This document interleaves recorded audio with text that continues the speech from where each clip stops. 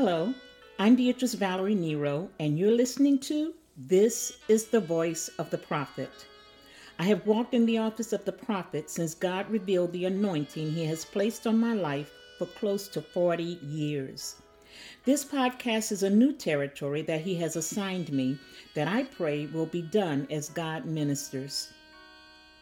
The purpose of this podcast is to share the Word of God in a prophetic way under the anointing of the Holy Ghost as He ministers and speaks to my spirit as to what He would have me to speak to the listeners, you, His sons and daughters.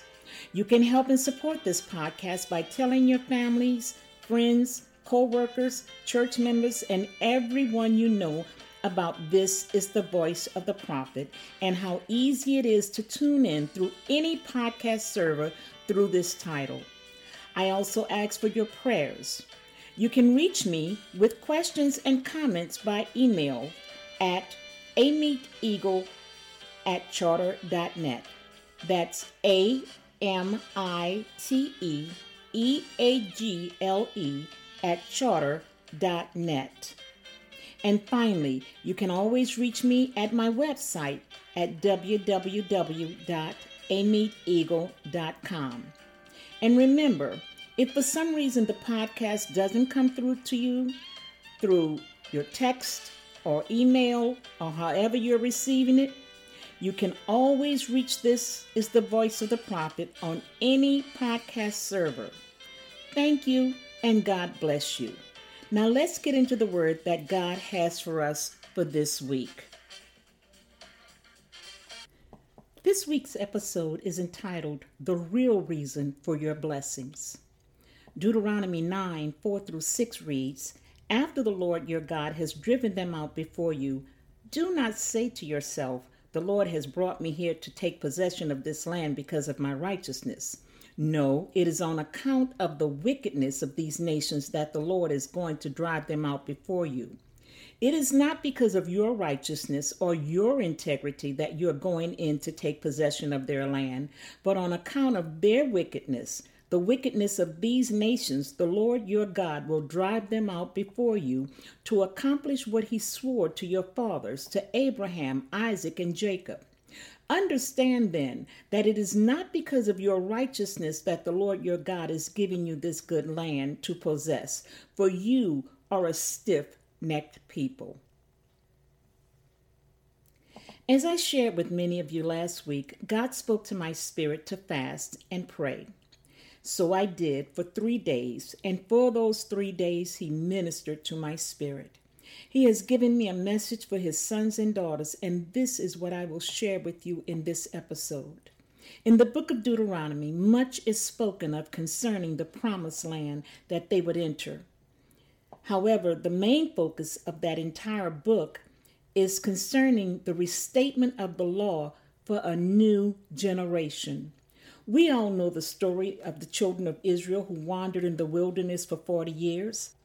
God said that with the exception of Joshua and Caleb, not one from the first generation would enter the promised land because of their lack of faith and rebelliousness. After the first generation had died, including Moses, the second generation entered into the place that many had longed to see. Like so many of our parents, grandparents, and generations long gone, they believe to see this day, the day in which God has fulfilled His word to us at this time.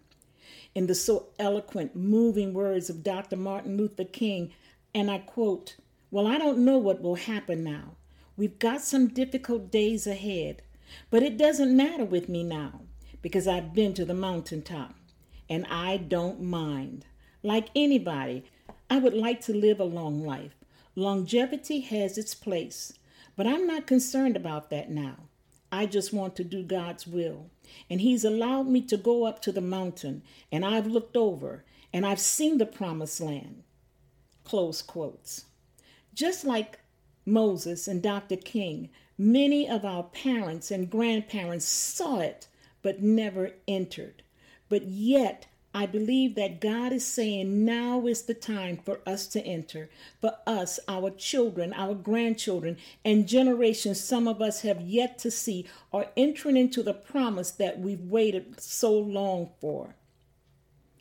I believe that God is saying that we're entering a new time, a new place, a new land right here in the United States of America. This new land isn't just for Black people, so let's get that understood immediately. Let's get rid of the idea that the oppressions of these past generations have only been experienced by Blacks.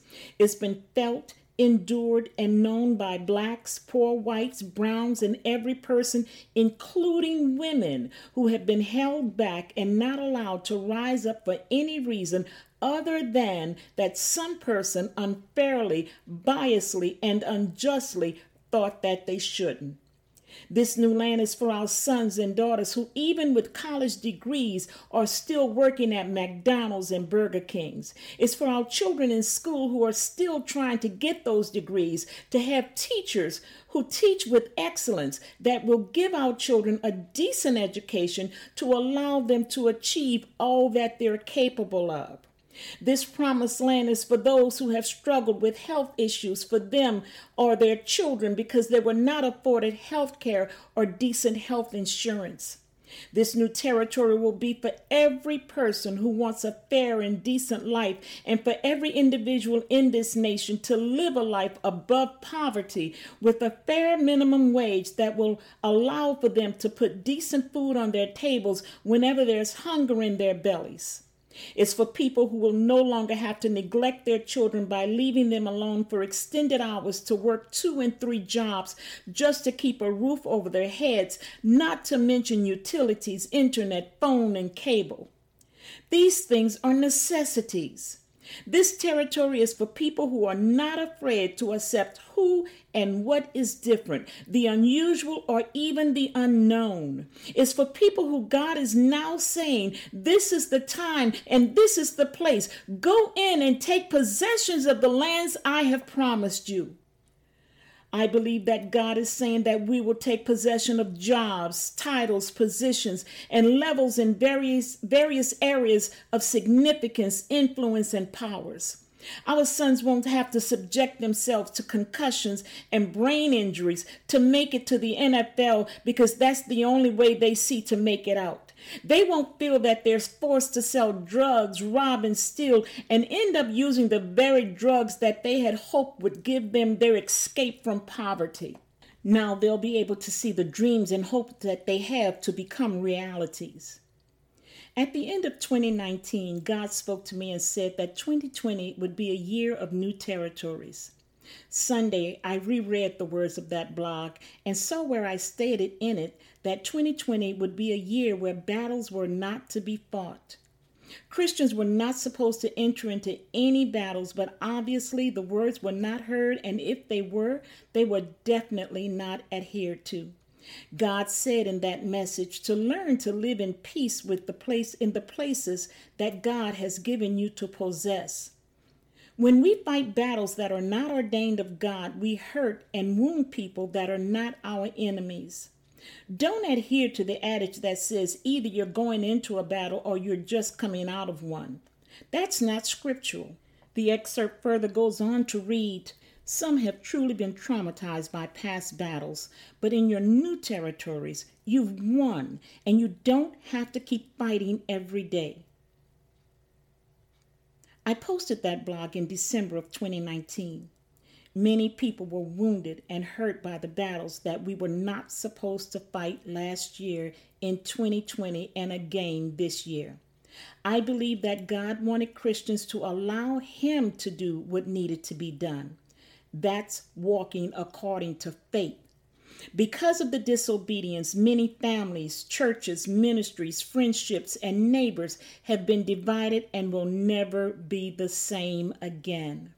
The wounds inflicted during these battles have left scars and traumas that will be years in the healing. But for those that have stood strong, there must be a forward move to rebuild and reestablish these new territories with renewed churches as well as renewed ministries where necessary. Better relationships with neighbors will be formed, and even stronger bonds with family and friends will be created. This is our promised land, and it's the one that will be of true equality. But yet, there's a warning and a caution being issued by our Father. Our Father is saying to us, now that we're entering into these territories, the lands that He has promised, do not say it's because we've earned it or deserve it. As He spoke to Israel in the book of Deuteronomy, don't say it's because of our righteousness or our own integrity. Don't think for 1 minute it's because we've been so good or even because of what we've demanded from the nation. In actuality, it's because those that occupied the positions that we will now inhabit were so wicked. It's because of their own disobedience and wickedness that God has driven them out of the good lands, the good places that we will now settle in. Oftentimes, when we see the word wicked, we immediately think of something as evil. However, the Strong's Hebrew Dictionary actually defines the word wicked, as used in this passage of Scripture, as guilt. Those that previously occupied these territories were guilty of hate, oppression, dishonesty, immorality, and of being totally ungodly when they professed Christianity.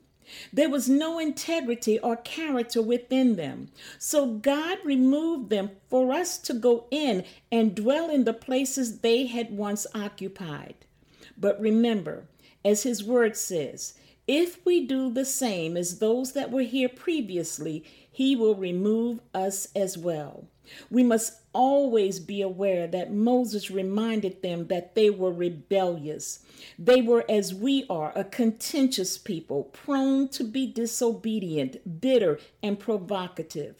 As a nation, as a people, as Christians, we must hold ourselves as well as our leaders accountable in their faith, morals, and character. If we are to continue to occupy the lands that God has brought us to dwell in, develop, and produce for Him, we must not be as those before us. We must obey God, not the way we think, but the way He says we should. We must trust in Him with our whole hearts and our whole souls, believing that He is not only able, but will do all that He has promised. Moses told the people that they were stiff-necked. That was a term used for animals who were hard to turn with a rope or some implement tied to their necks. Truly, we are and have been a stiff-necked people. When God has tried to turn us from our wicked ways, we have continually refused correction in order to go in the direction He had ordained. Also, we must remember the new territories had a purpose. It wasn't just to go in, sit back, and relax. It was to produce and reproduce. Israel was to develop the new territories and bring forth from them what would glorify the Father. It's no less with these new territories that God is giving us now. We must produce and reproduce while remembering not to do as those that were here before us. We cannot be the lying prophets or hypocritical Christians as those that were here before. Jesus said in Matthew 23:15, "Woe to you, teachers of the law and Pharisees, you hypocrites! You travel over land and sea to win a single convert, and when you have succeeded, you make them twice as much a child of hell as you are." We must be aware of those that we win to Christ because we will be held accountable for them. We cannot bring people into the land of Christianity without teaching them the ways of the God of Christianity. In other words, leading someone in the sinner's prayer without continuing to teach them about what and who they become, as I always say, is only fattening lambs for wolves. We must be aware of the words that we speak, saying, "Thus saith the Lord," because lying prophets will be dealt with. Be warned when affiliating ourselves, cutting covenant, and entering into alliances with those who God has already determined that He's going to destroy.